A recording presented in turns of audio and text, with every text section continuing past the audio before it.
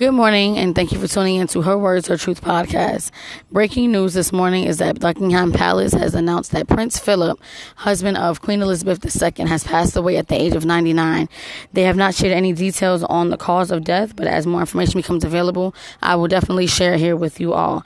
Let's send our prayers and support to this family during this tough time. Thanks again for tuning in to Her Words, Her Truth podcast.